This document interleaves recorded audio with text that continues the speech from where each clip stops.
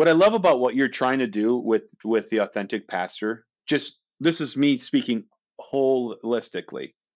You're helping pastors and leaders unlearn what they have been taught that's killing them. And I I think to go back, is to go forward, if that makes sense.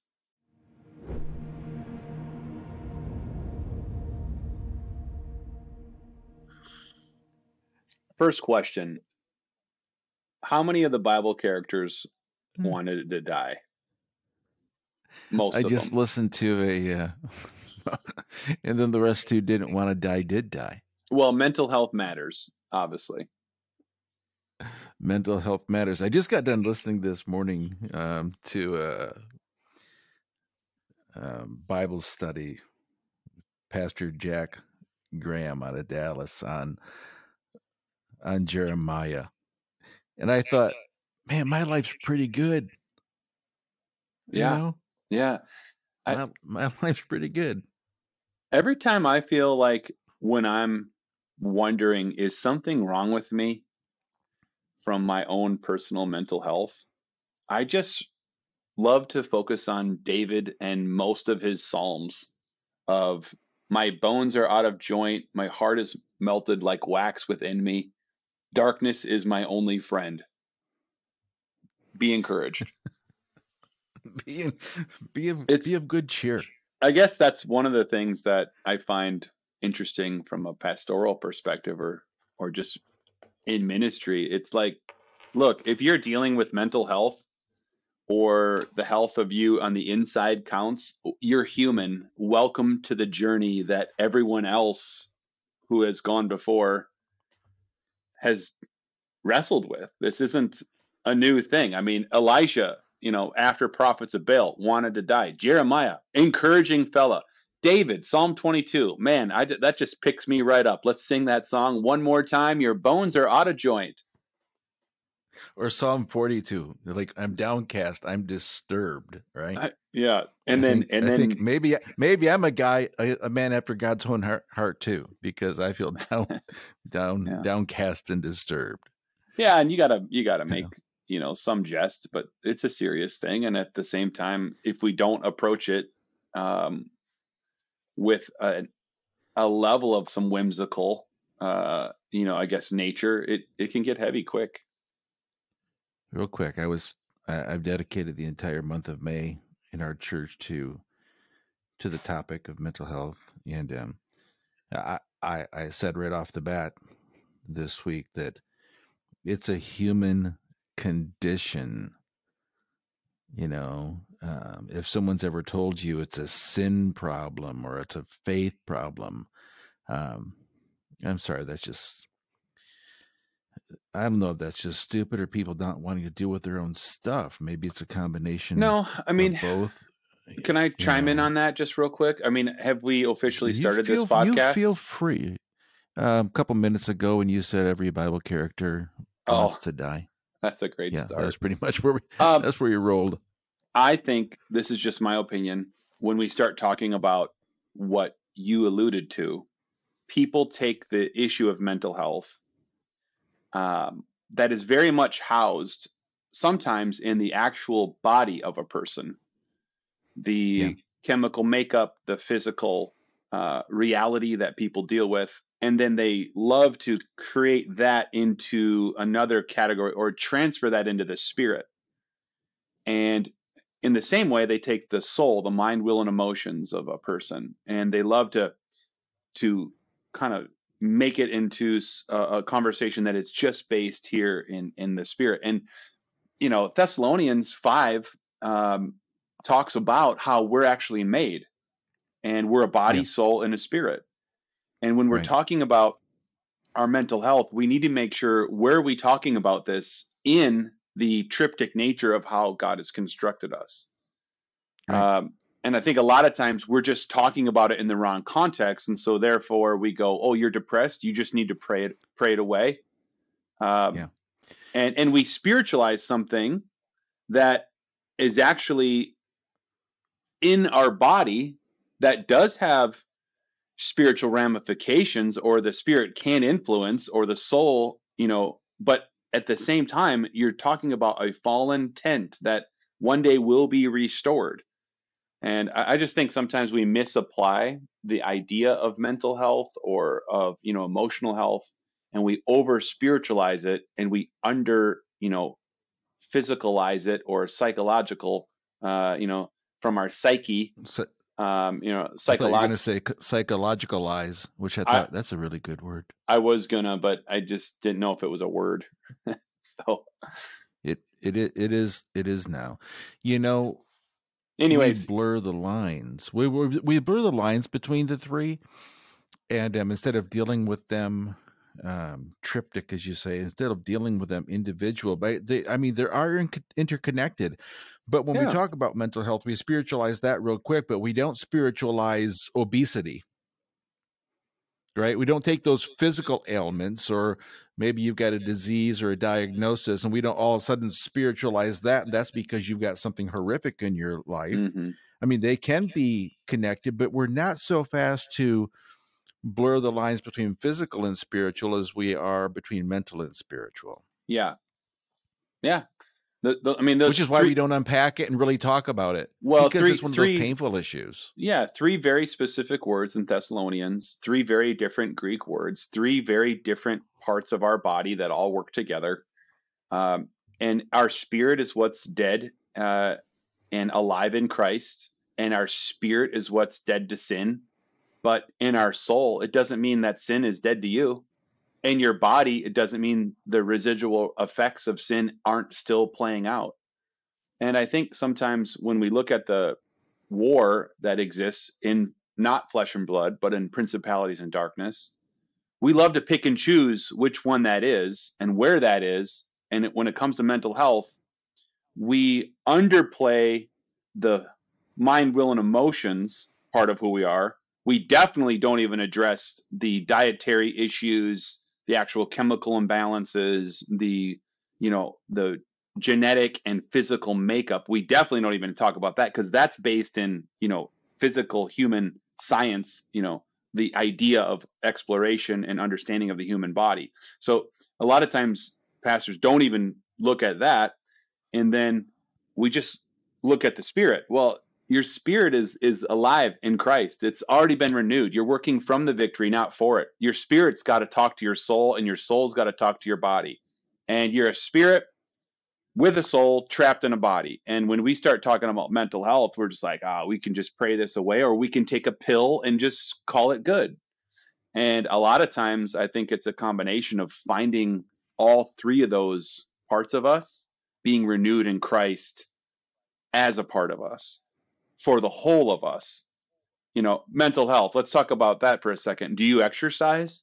Are you doing cardio? Do you get your heart rate up, at least twice a day, for an extended period of time? If the answer is no, then you are not caring for your body for the mental health that your soul needs. There's chemical reactions that are happening in your body that need to be dealt with. Cortisol and oxytocin, and your all these hormones that come in and out that your body's making.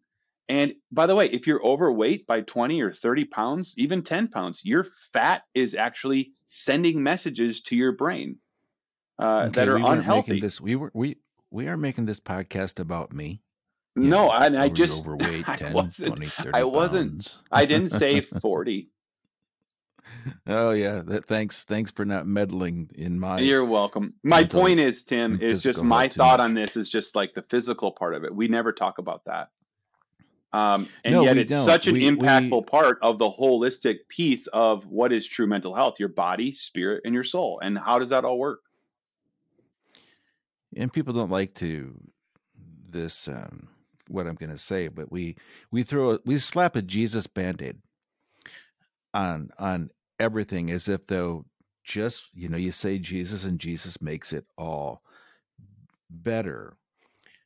And I'm not discounting the fact that Christ transforms our life, but we have a responsibility and a role to play Mm-hmm. in it as well. And I find it so interesting that these are topics. We talk about things like those people in that situation and that stuff out there, but seldom do we speak from the pulpit about practical daily issues like physical health. Mm-hmm. And I find it interesting. I heard an interesting phrase this week. I was in DC for some meetings, Mm. and it was a new phrase to me. It maybe not be a new phrase to you, but we always talk about practice what you preach. And this particular speaker said, that's a dumb phrase. We need to preach what we practice. Don't practice what you preach.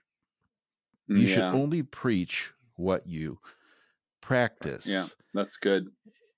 And so it's really probably a good thing in some ways that we don't stand up and deal with the issue of mental health, because we don't practice good mental, healthy, or physical habits. What Mm-hmm. would a lot of, now I sound like I'm just being indicting, what would a lot of us as pastors have to say to the issue, because we don't practice it in our own life? We don't practice mindfulness. We don't Yeah, practice meditation. We I don't think. get our heart rate up. And Yeah. so what are we going to say? What are we going to say about that? Well, I think a lot of pastors would get up and say, "Hey, I fake this really well." Open your Bibles to "I fake this really well." We're going to talk about how I put on a smile and cope in the lobby, um, and that is why people quit the ministry. That's why people struggle in ministry. That's why I've struggled in ministry. That's why I've wrestled with quitting.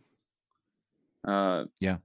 because it's not. Yeah. I'm always It's really, it's very rarely, honestly, the external issues.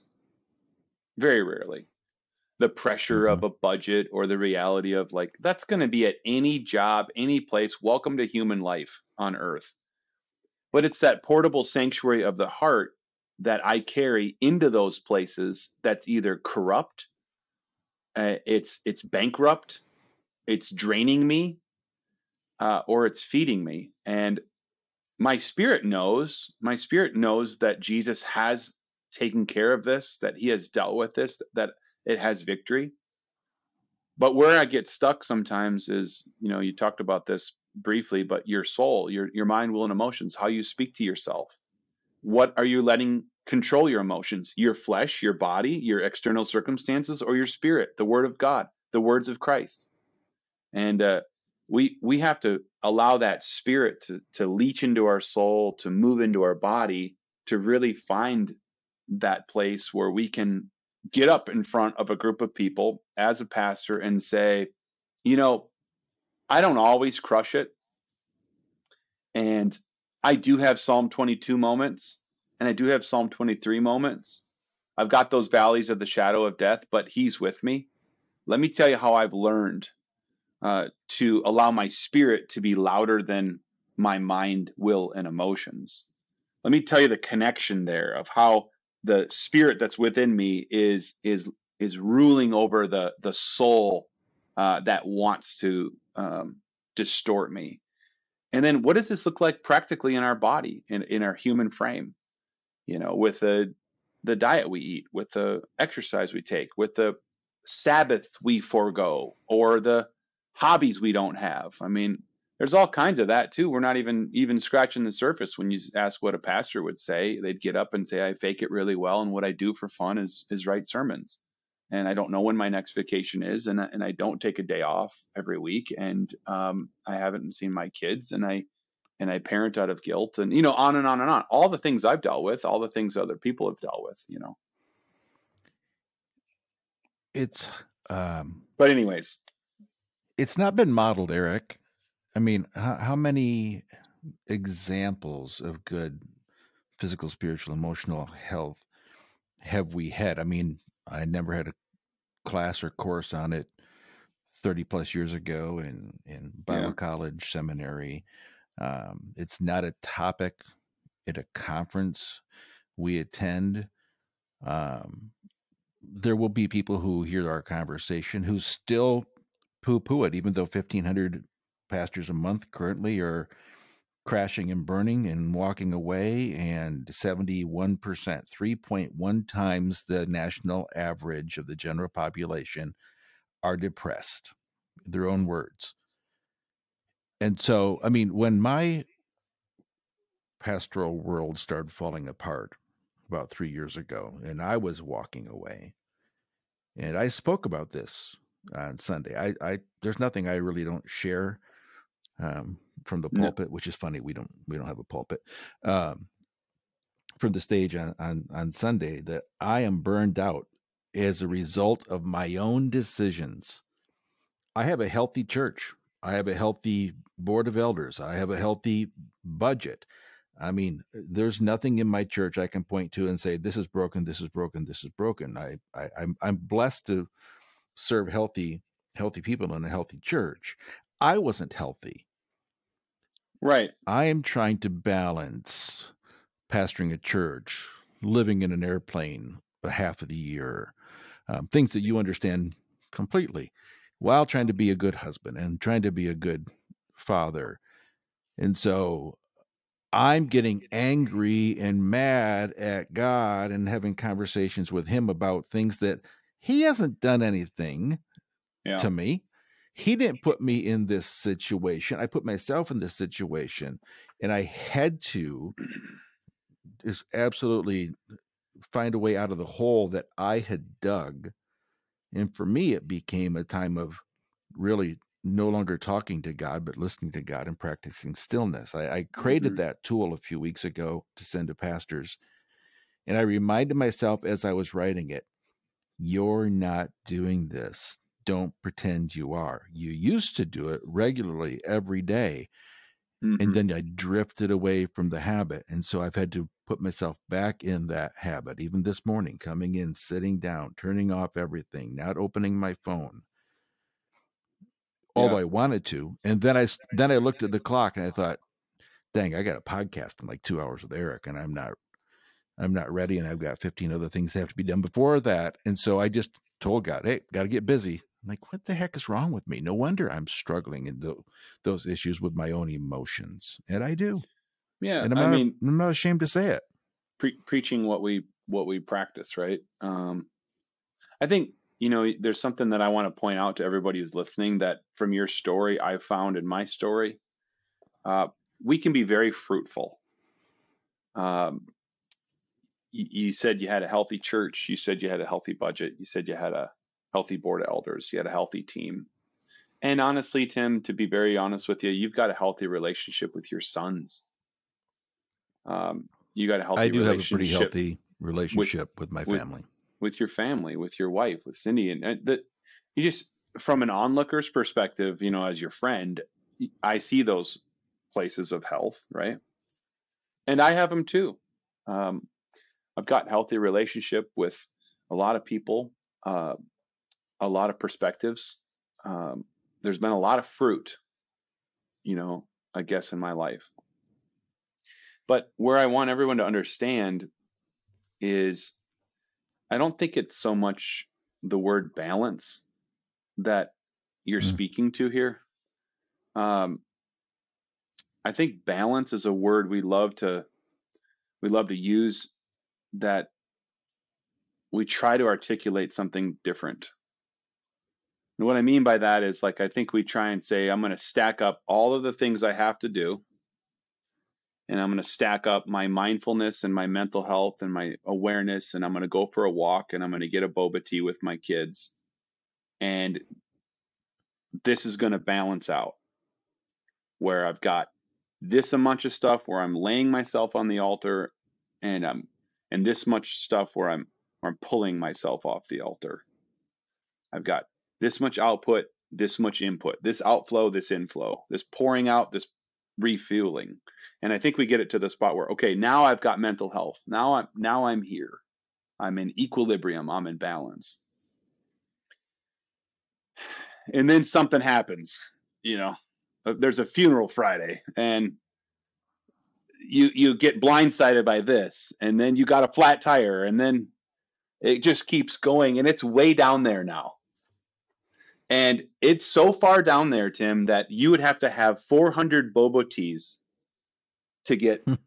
You'd have to get so many little moments where you find that stillness, so much quiet time that you would go on a silent retreat for a month and you wouldn't, to get this back up to equilibrium. And I don't know if that resonates with you, but I feel like sometimes we live in this space and then this thing just keeps dropping and things happen. Circumstance happens. Sin is inflicted. It's chosen. It's something that happens where we are responsible for, and it just goes so far. And so that's why I don't think balance is a good enough term, like the lady with the scales and the blindfold and this judicial old image of certain amount of rest and a certain amount of work and a certain amount of life and a certain amount of giving of ourselves. And so what is it then if it's not that? I mean, when I look That was at my Jesus, question. yeah, when I look at Jesus's life, I don't think it's all that balanced either.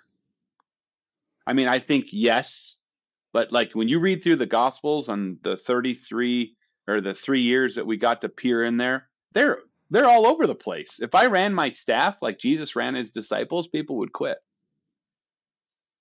I mean, they're just constantly on the move, constantly on the go. And then John even says, there's, I think it's John, yeah, at the end, tail end of John, he goes, oh, by the way, if we actually recorded everything that we did, we couldn't even get it in here. Yeah, we can't contain it all. Yeah. Mm-hmm. It's like, so when did you guys go to Six Flags?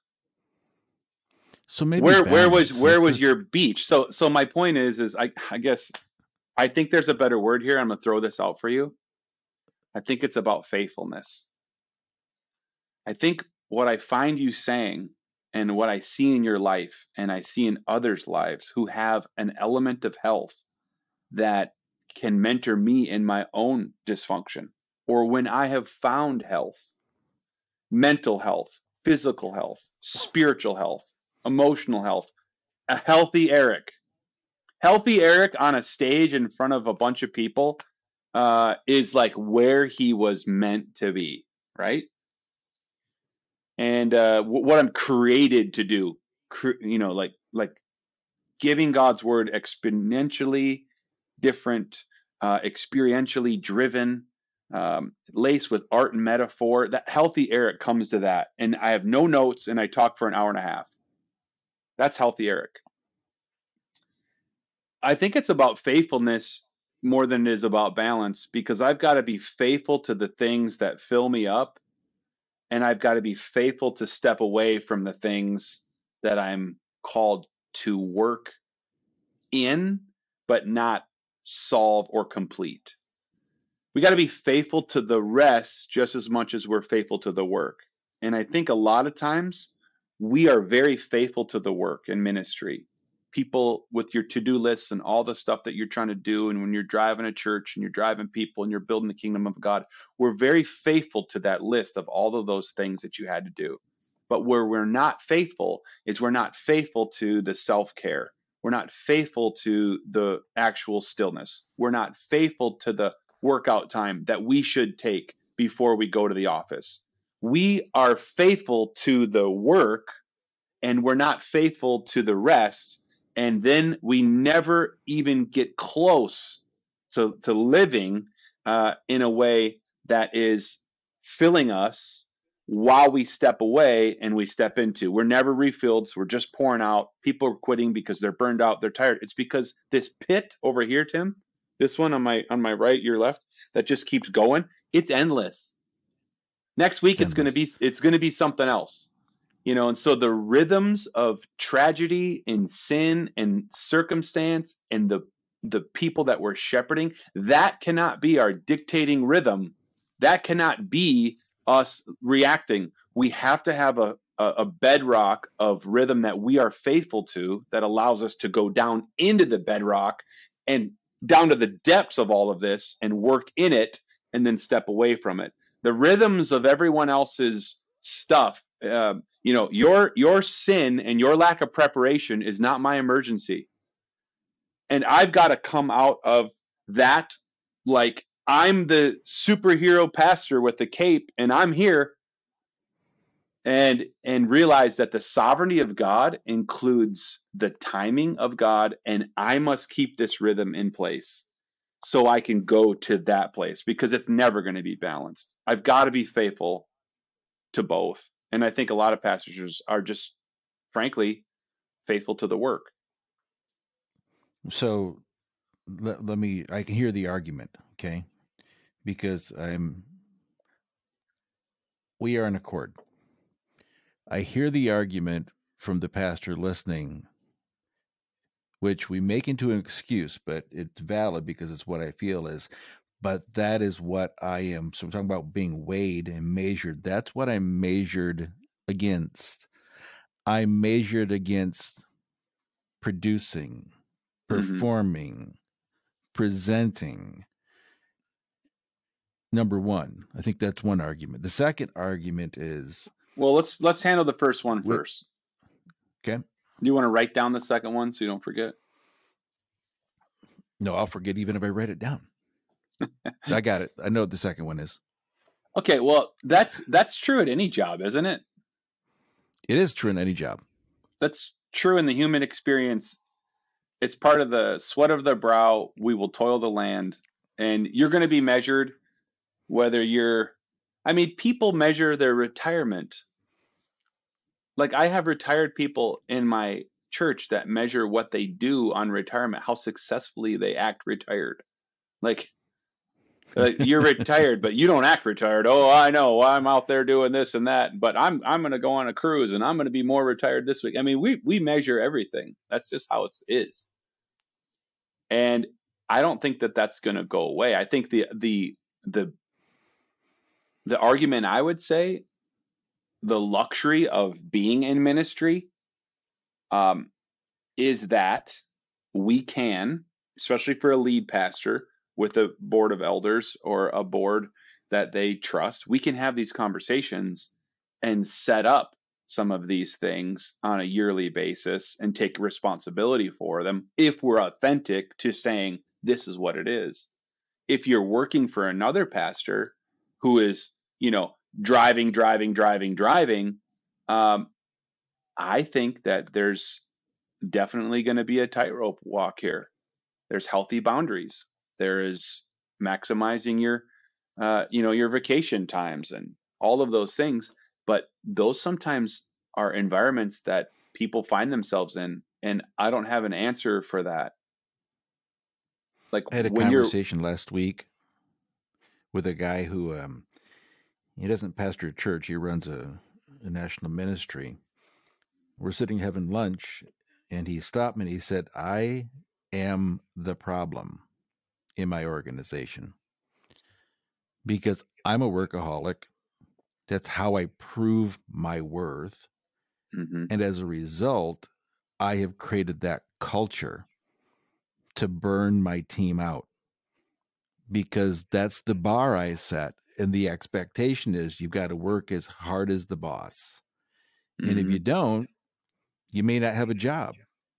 mm-hmm, And so it was really quite a moment for him to recognize that I thought there was another issue, but the issue is me. mm-hmm. The issue is me. I'm setting the culture. Yeah. And I find that very interesting because pastors in real all intents and purposes, we are supposed to be the one who sets the culture, creates the pasture, creates the place, creates the space of respite or teaching or guidance. But what are we shaping? What are we doing? So we have to take responsibility for ourselves because yes, the work will always be there. There'll always be Yeah. another crisis. There'll be Um, another issue, but somebody has to stop and go, okay, just a minute. right. And the other thing I too, need to be responsible. Tim, not the lead pastor or someone who's shaping an organization. I'm not talking to them at this point. I'm talking to someone who works with a team. You're an associate role, you're an executive role. You're not necessarily there um, solely as the CEO, that kind of role. Does that make sense? I Mm-hmm. think the lie that you buy, uh, that I've bought at different times in my life, is that job and that pastor or that church is your source. And Mm. I think why we don't say no to create a healthy rhythm, why we don't, number one, we want to be the savior. Number two, we've got a real small view of God's sovereignty. And number three, we buy the lie that the church that we work at is our source. And so we create this untouchable fly zone because we don't want to disrupt the cash flow. We don't want to lose the Well, I was going to source. say that's the right. It's easy when we're Yeah. not paying attention to consider the church the source because that's the name on the check. Yeah, and I'm just saying, like, let me remind everyone that, number one, we're not the savior. Number two, God's sovereignty includes our no. And number three, if you're working on a team for a leader in a church, in an organization, and there is no ability for you to take on, a healthy rhythm, yes, work hard, but work for the rest. When you come there, throw your 40 hours, your 50 hours in a week and go for it. Get off TikTok. Get rid of all the distractions. Make sure that you're hitting your things, asking for what more can you do. Keep cranking those baseballs out of the park. Hit home runs. Innovate. Go for it. Run. Go. Let's do this. But when you're off, you're off. And you need to set those parameters and set up those other, healthy guidelines. I've told my youth guy here, hey, when it's your day off, make sure that a youth leader is handling any emergencies that come from your students. You shouldn't have to be able to take that and blur those lines of faithfulness. But like I said, I think the third thing is we just somehow go, man, this is the only church, this is the only job, this is my source, and God's your source, man. God is the source. He is your provider, and He will, like Jesus says, He knows what you need before you even ask. The fear, right? The fear I've heard from pastors is this idea of source. Again, we're in accord. They forget that there's a dozen churches within a mile that need shepherding, that need guidance, that need, the gifts that God has given them. There's always another placement because the source is the one who places you. He calls you to Christ. He equips you as a pastor. He places you where he needs you. And you have a choice in that. God's not a dictator. If you don't want to work where you're working, don't work there. You're not saying no to Jesus because you might not like the toxic environment you're working in or potentially the one you have been part of creating. But there's this fear that if I don't produce, which kind of goes back to my second point, it's not the external, but the internal feelings of insecurity or inferiority that makes us want to produce. Yeah. Which again goes back to source, right? Who am I in Christ? My identity is not my title. Right. But we're driven a lot by fear, which creates this whole element of anxiety.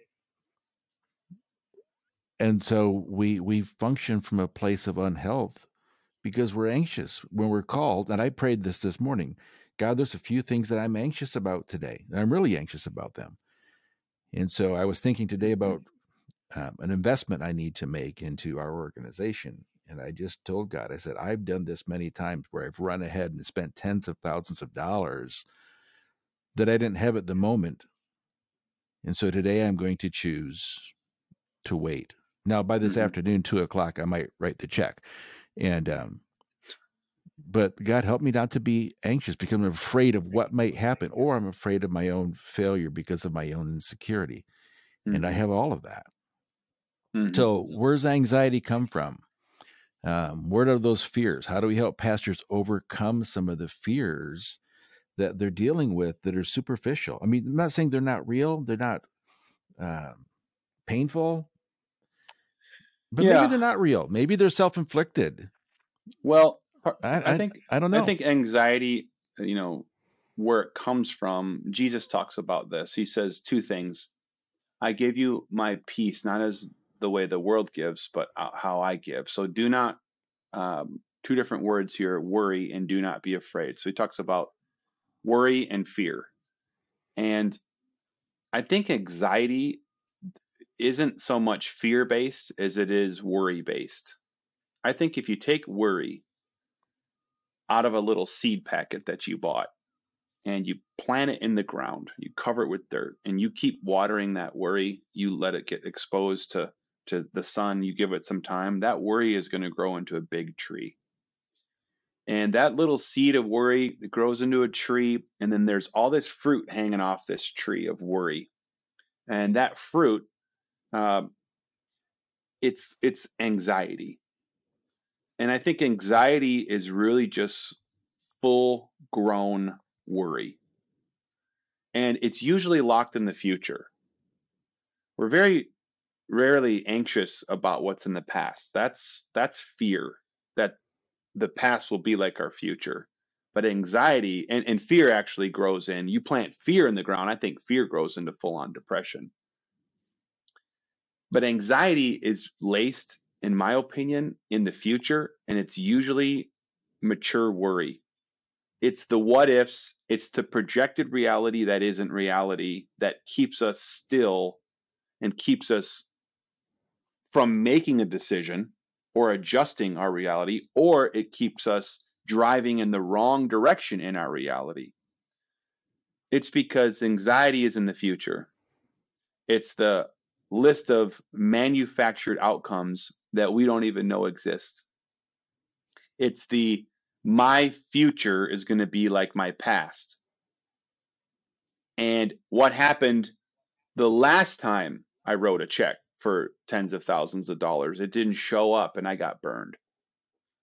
And now I'm going to step out in faith and I want to write the check. Now it's a future event, but I'm worried that my future is going to be like this past. And so we've got this worry that overcomes us that our future will be like our past, even though our spirit needs to remind our soul that God's mercies are new every morning, that there's a new rewrite that comes to life, that you're just in a chapter, but it's a whole book. And I think a lot of times we find the decision or the moment as just the end of the story. And I think people get That's stuck much there. different. That's so much different in getting stuck in the moment than living in the now. Yeah, I And while think they people. seem like there could be synonymous, Hmm. getting stuck in the moment because you're worried about what's in front of you or what's behind you is Hmm. different than living in the present moment with confidence in the source, that my past is gone, right? Yeah. I've said this many times. The only power we've got over the past is purity in the present.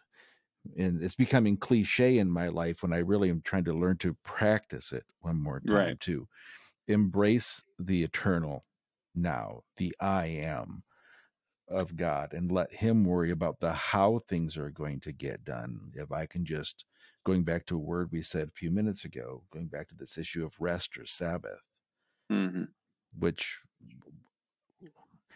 we struggle Whole with as nother. well. Yeah. Sabbath, Whole nother. we Whole treat nother. Sabbath like it's a day, right? It's not. It's a state of mind. It's a state of being. It's every 7 breaths, every 7 steps, every 7 thoughts. It's living in God's rest. But It's that's a whole living. other podcast. Yeah. A whole nother podcast. Sabbath. I mean, living as if everything is done, even though nothing is. Done. That's a. That's a. That's a big muscle. But to the first objection of like, wait, you don't understand, man. I've got all this going on. No, I do understand. We've got stuff going on too. I'm just saying, if it's fear of the future, that's really anxiety and that's laced in worry. And you've got to continue to allow your spirit to program your soul and your soul to direct your body. And a lot of pastors and leaders get stuck in, hey, that all sounds good, but here is my worry about the future. I get God's my source, but what if this happens? Well, what if that does happen? You know. So, what was the second thing? You had another objection. You said you could hear your Oh, listeners I kind saying, of, yeah, I am not necessarily saying, but I alluded to it that the second point was not just the external idea that I have to produce, but the internal worry or fear that I have to my belonging, my becoming, my being is based upon what I do. So it's not just there's pressures on me externally, there's pressures on me internally, which goes back to this issue that maybe I don't know my source. And so I'm trying to be my own savior. So it just, they're the same thing. But there's the Well, pressures that some people put on me, other people I put on myself as well. That's yeah. the second. And that might be the harder. That's probably the harder of the two for me, is my own need for you to think what I do is amazing. Yeah. And Well, that may just be an issue that I've carried for a long time. no. That's an issue that I think we're programmed over time. It's not something you've carried for a long time, Tim. I think it's something that you've learned over time. It's like the Yeah, it's slippery, conditioned, right? You're conditioned. yeah, like the slippery slope, if you will, of like just technology, right?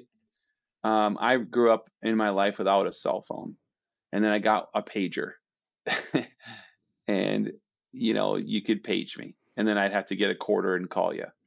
And then I got a cell phone. Then I had more minutes and more texting, and then there's more accessibility. And now I wear something on my wrist. I used to anyway, until it just drove me nuts. This thing dinging, and it turns into like this thing that we just sort of over time make decisions that actually don't enhance our time. They just actually take away from our heart. All this connectivity, all this stuff, and then we're like, I gotta unplug. Well, it's because we kept plugging in over time. And I think the same way, to be conditioned to your performance is something that you've learned over time. I'll give you an example. Do you remember when your boys were born?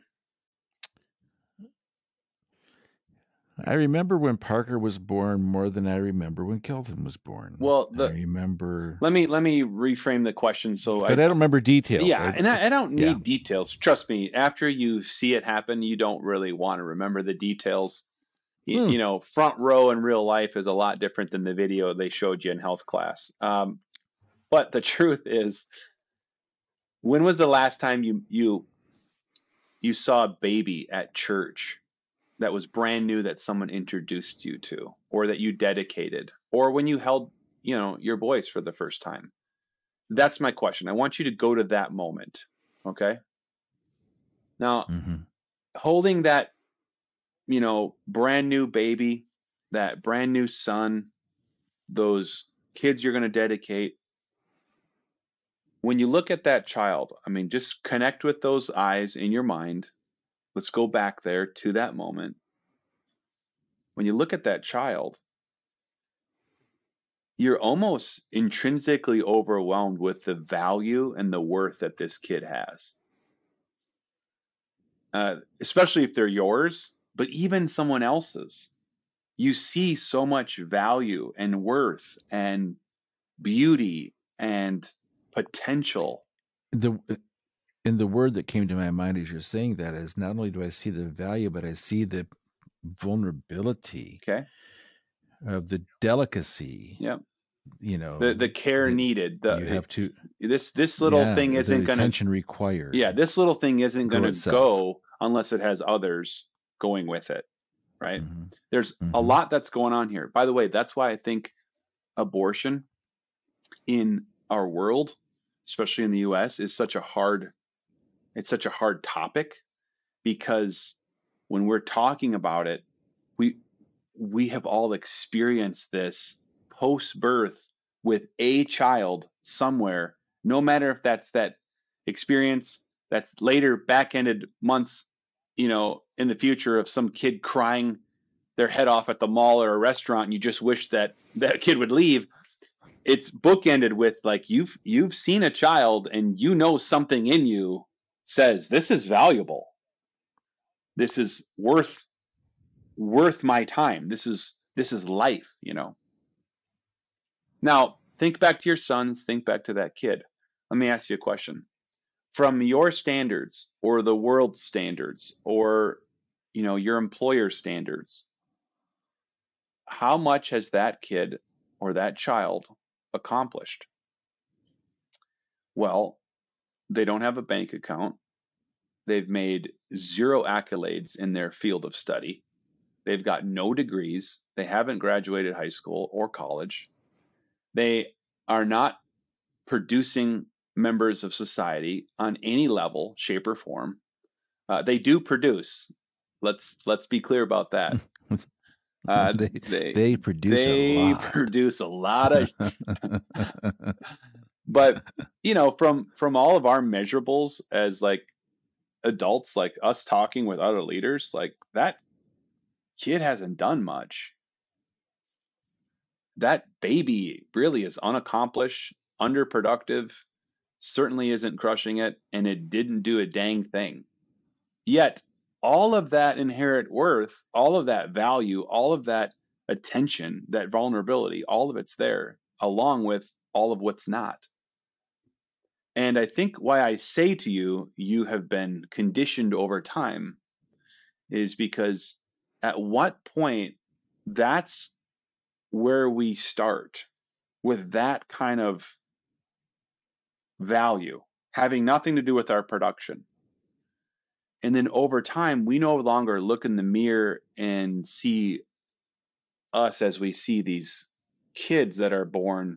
We see this person in front of us, and our measure of value is now based in our performance for it.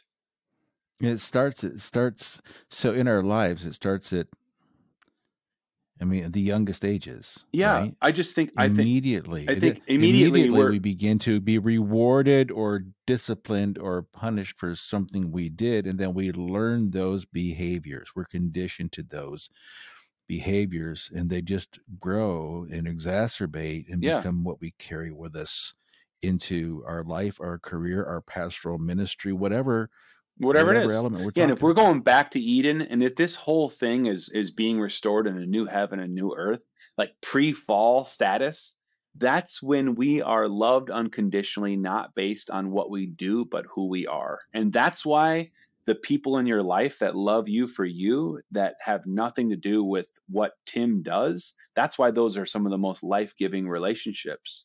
That's why my spouse, Danielle, she doesn't care if I'm a garbage man or if I am a speaker or whatever.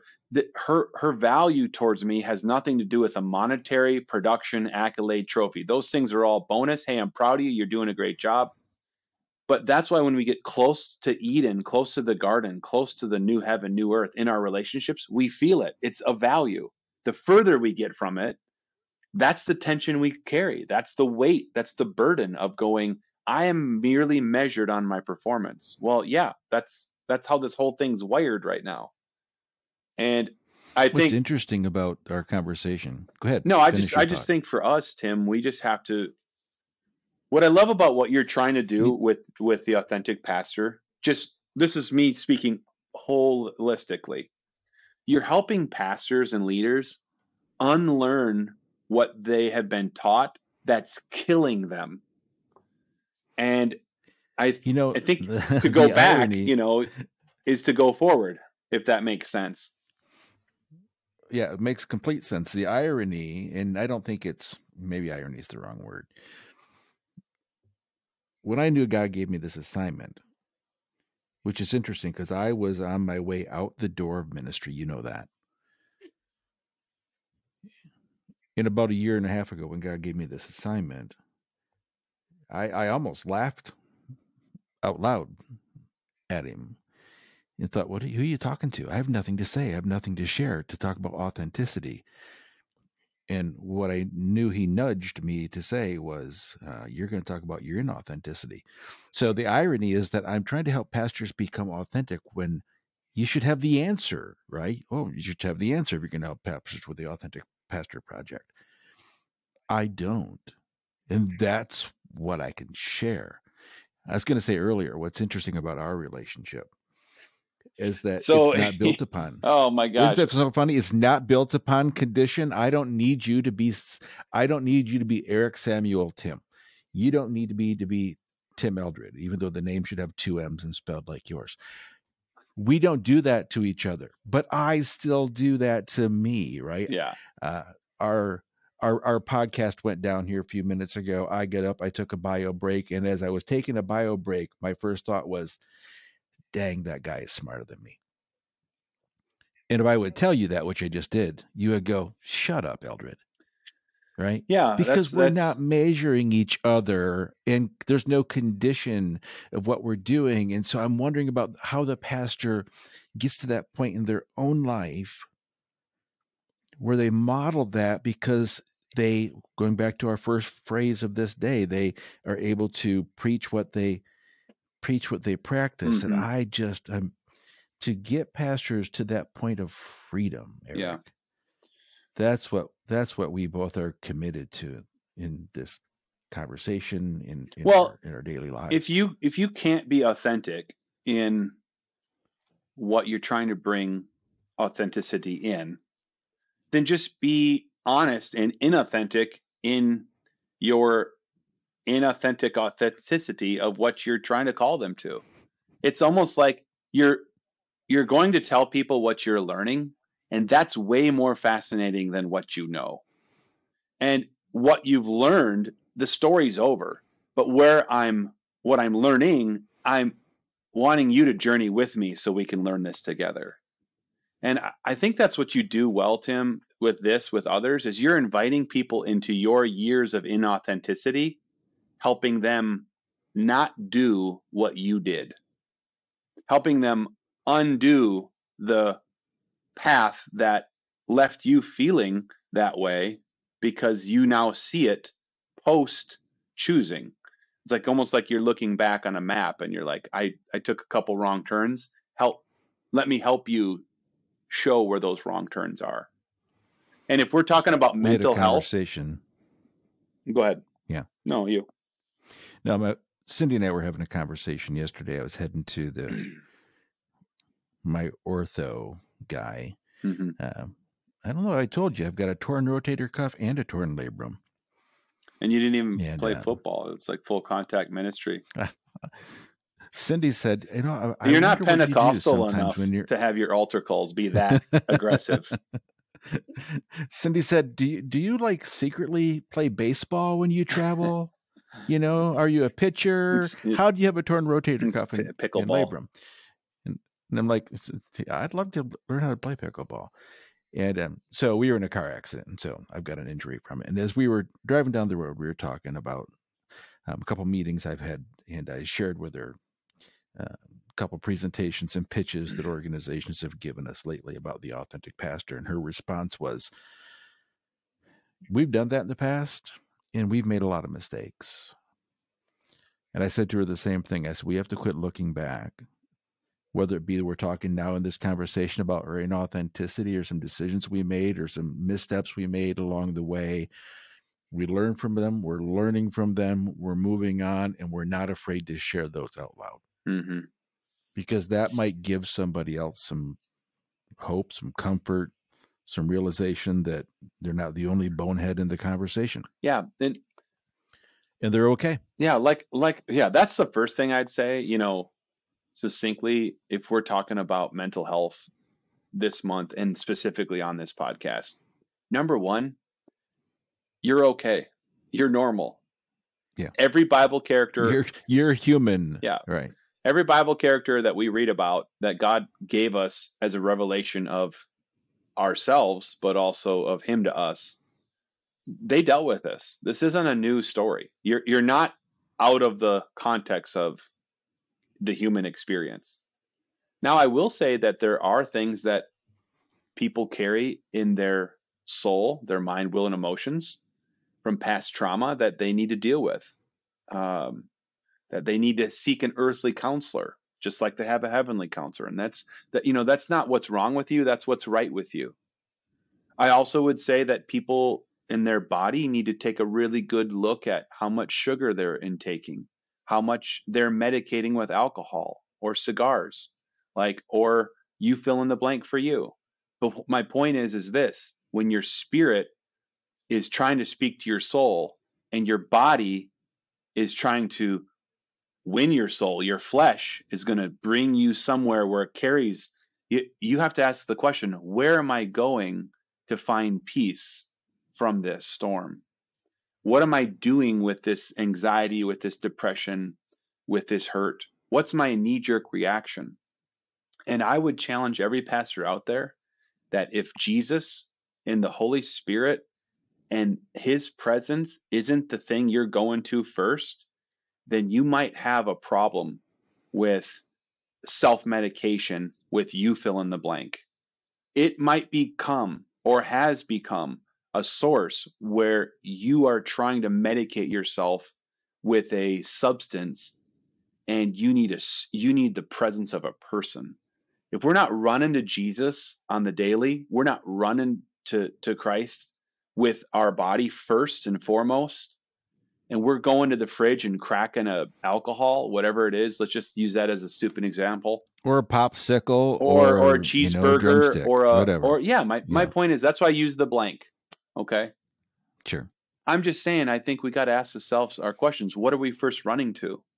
With the things warring in our soul that are showing up in our body in the form of anxiety and depression and worry and fear that grew into this, where are we first running? That's a really good question, because that'll help us reprioritize our steps. So number one, you're normal. This is something we all deal with. And number two, where are you running in your normal? And then I would say, thirdly, are you faithful to what fills you? Because I know you're faithful to what drains you. And those are three really good questions, I think, for leaders to, number one, realize the reality of what we're dealing with here, and also not glamorize it so much so that it's like, it's Sunday and I just need a mental health day. No, you don't. God brought Ezekiel to the valley of dry bones, to a place where there was death all around, and then he said, now use your gift. And that's 99% of ministry. Go to the valley of dry bones and use your gift. Show up on Sunday and play the guitar, put a smile on, and let your spirit speak to your soul, because your flesh, your body, wants to tell your mind, will, and emotions to act like a big old poopy face in the lobby and to walk in with the spirit of heaviness. But you got to listen to your spirit. And that's the valley of dry bones. But this is normal stuff, man. We're all dealing with this. And then the like I said, the second and third thing, I think, is just keeps us on the rails from derailing the path of peace in a way that we self-medicate the wrong way, and it just perpetuates problems. And then what do you do for fun? When's your vacation? How do you block off your own personal time? Jesus is more interested, 60%. Tim, Jesus is more interested in all of your listeners following him than what he is interested in what they do for him. And it's funny that 60% of pastors don't take a day off. 85% of pastors don't prioritize their well-being. Yeah. We're working ourselves to death, and we're getting nowhere. We're getting nowhere really fast. Actually, we're getting someplace. We're going backward. We're going, yeah, we're struggling. Well, I mean, I think those are nuanced conversations with, leaders, and you're penning your situation. But I think the question of where are you medicating first and foremost will help put out all the things that are not helping the situation. And then, like I said, the last question is, are you faithful to the rest? Or are you a savior? Are you, trying to bankrupt God's sovereignty by constantly saying yes? And then, that Sabbath piece comes into play there. But these are just things I'm practicing too, dude. Well, I know. I mean, that's why we can have this conversation, because we have this conversation. We've had this conversation. We will have this conversation again. Yeah. The difference today is we're having this private conversation with struggles that we both have encountered and in encountering publicly. Yeah. And hopefully just the willingness to be transparent and vulnerable in front of a microphone, like we have been many times face to face or on a phone, is advantageous to those who've listened. Man, I get to see you next week face to face. Speaking of face to face, and can't wait for it. Yep. Looking forward to it. So we'll continue this conversation, and we'll have lots of others. But just that we are able to squeeze time in the midst of technology and craziness, and as we're producing for Jesus to have this podcast, I appreciate you very much, Eric. I appreciate the opportunity to partner with you in this, so people aren't quitting the ministry, they're thriving in it, because this world needs pastors. This world needs mentors. This world needs truth tellers, and it's an important thing for us, to find our own health so we can help others to it. And that's a hard conversation, because we're never going to be, so healthy.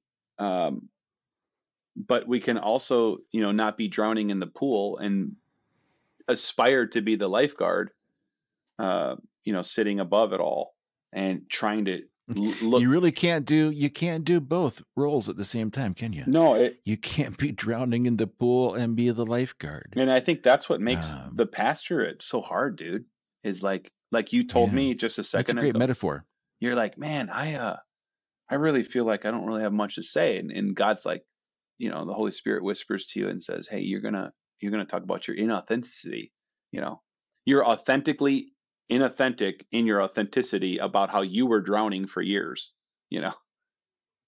And you can't rescue anybody if you're getting pulled underneath the water.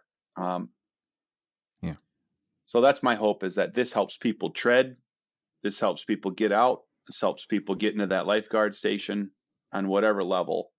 It just keeps us breathing, keeps us moving. And so I would just end with the listener in mind, because most of our conversation is just our conversation. Hope people glean as they're listening to it. But I would end by saying, if you're listening and you're struggling, you need to seek help.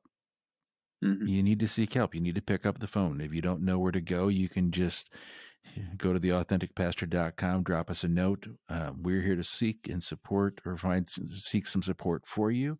Mm-hmm. We won't pretend to be the experts, but if we can lead you to some place because don't know where to go, or you're too ashamed or too embarrassed to do that, we'll walk with you to get you over that, so you don't have to feel alone, because you're not alone. And Jesus is your source. Eric, yeah, dude, you shared a lot today. Let me say one last thing. I appreciate it. To someone who's there, and you could use this as a clip too if you'd like, but I just, in my heart, I just want to say that to the pastor or to the leader that's really wrestling with physical harm to themselves. This has snowballed into it where you have been looking for a cup of water. That's why you're listening to this. It's because you're so far to the end of your rope, you're white knuckling. And I have lost too many friends in ministry to their own hand, where they take their life. And if you have had those thoughts, or wrestled in that way, or feel like that's an out for your solution, can I just tell you something today? You can quit the ministry. You can quit being a pastor. You're released.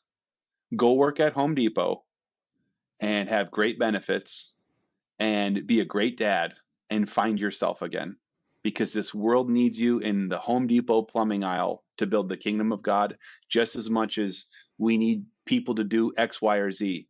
But authentic people in the plumbing aisle at Home Depot that are loving their kids and loving their wife will be worth more to the kingdom of God than inauthentic leaders who are losing their connection with their wife and their kids, or their spouse, or whatever the case may be, because they are underneath this weight of all of it. It's okay. Jesus loves you whether you're a pastor or not. That's something I wish I would have told so many of my friends that took their life in the throes of the pressures of just bringing hope and light.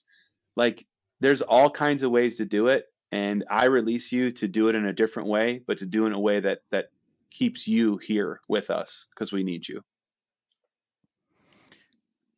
It's probably the most powerful thing we said all day. I will be shocked if we don't make that the beginning clip and the end clip of this entire podcast. Bro, I will see you next week in Colorado. See ya.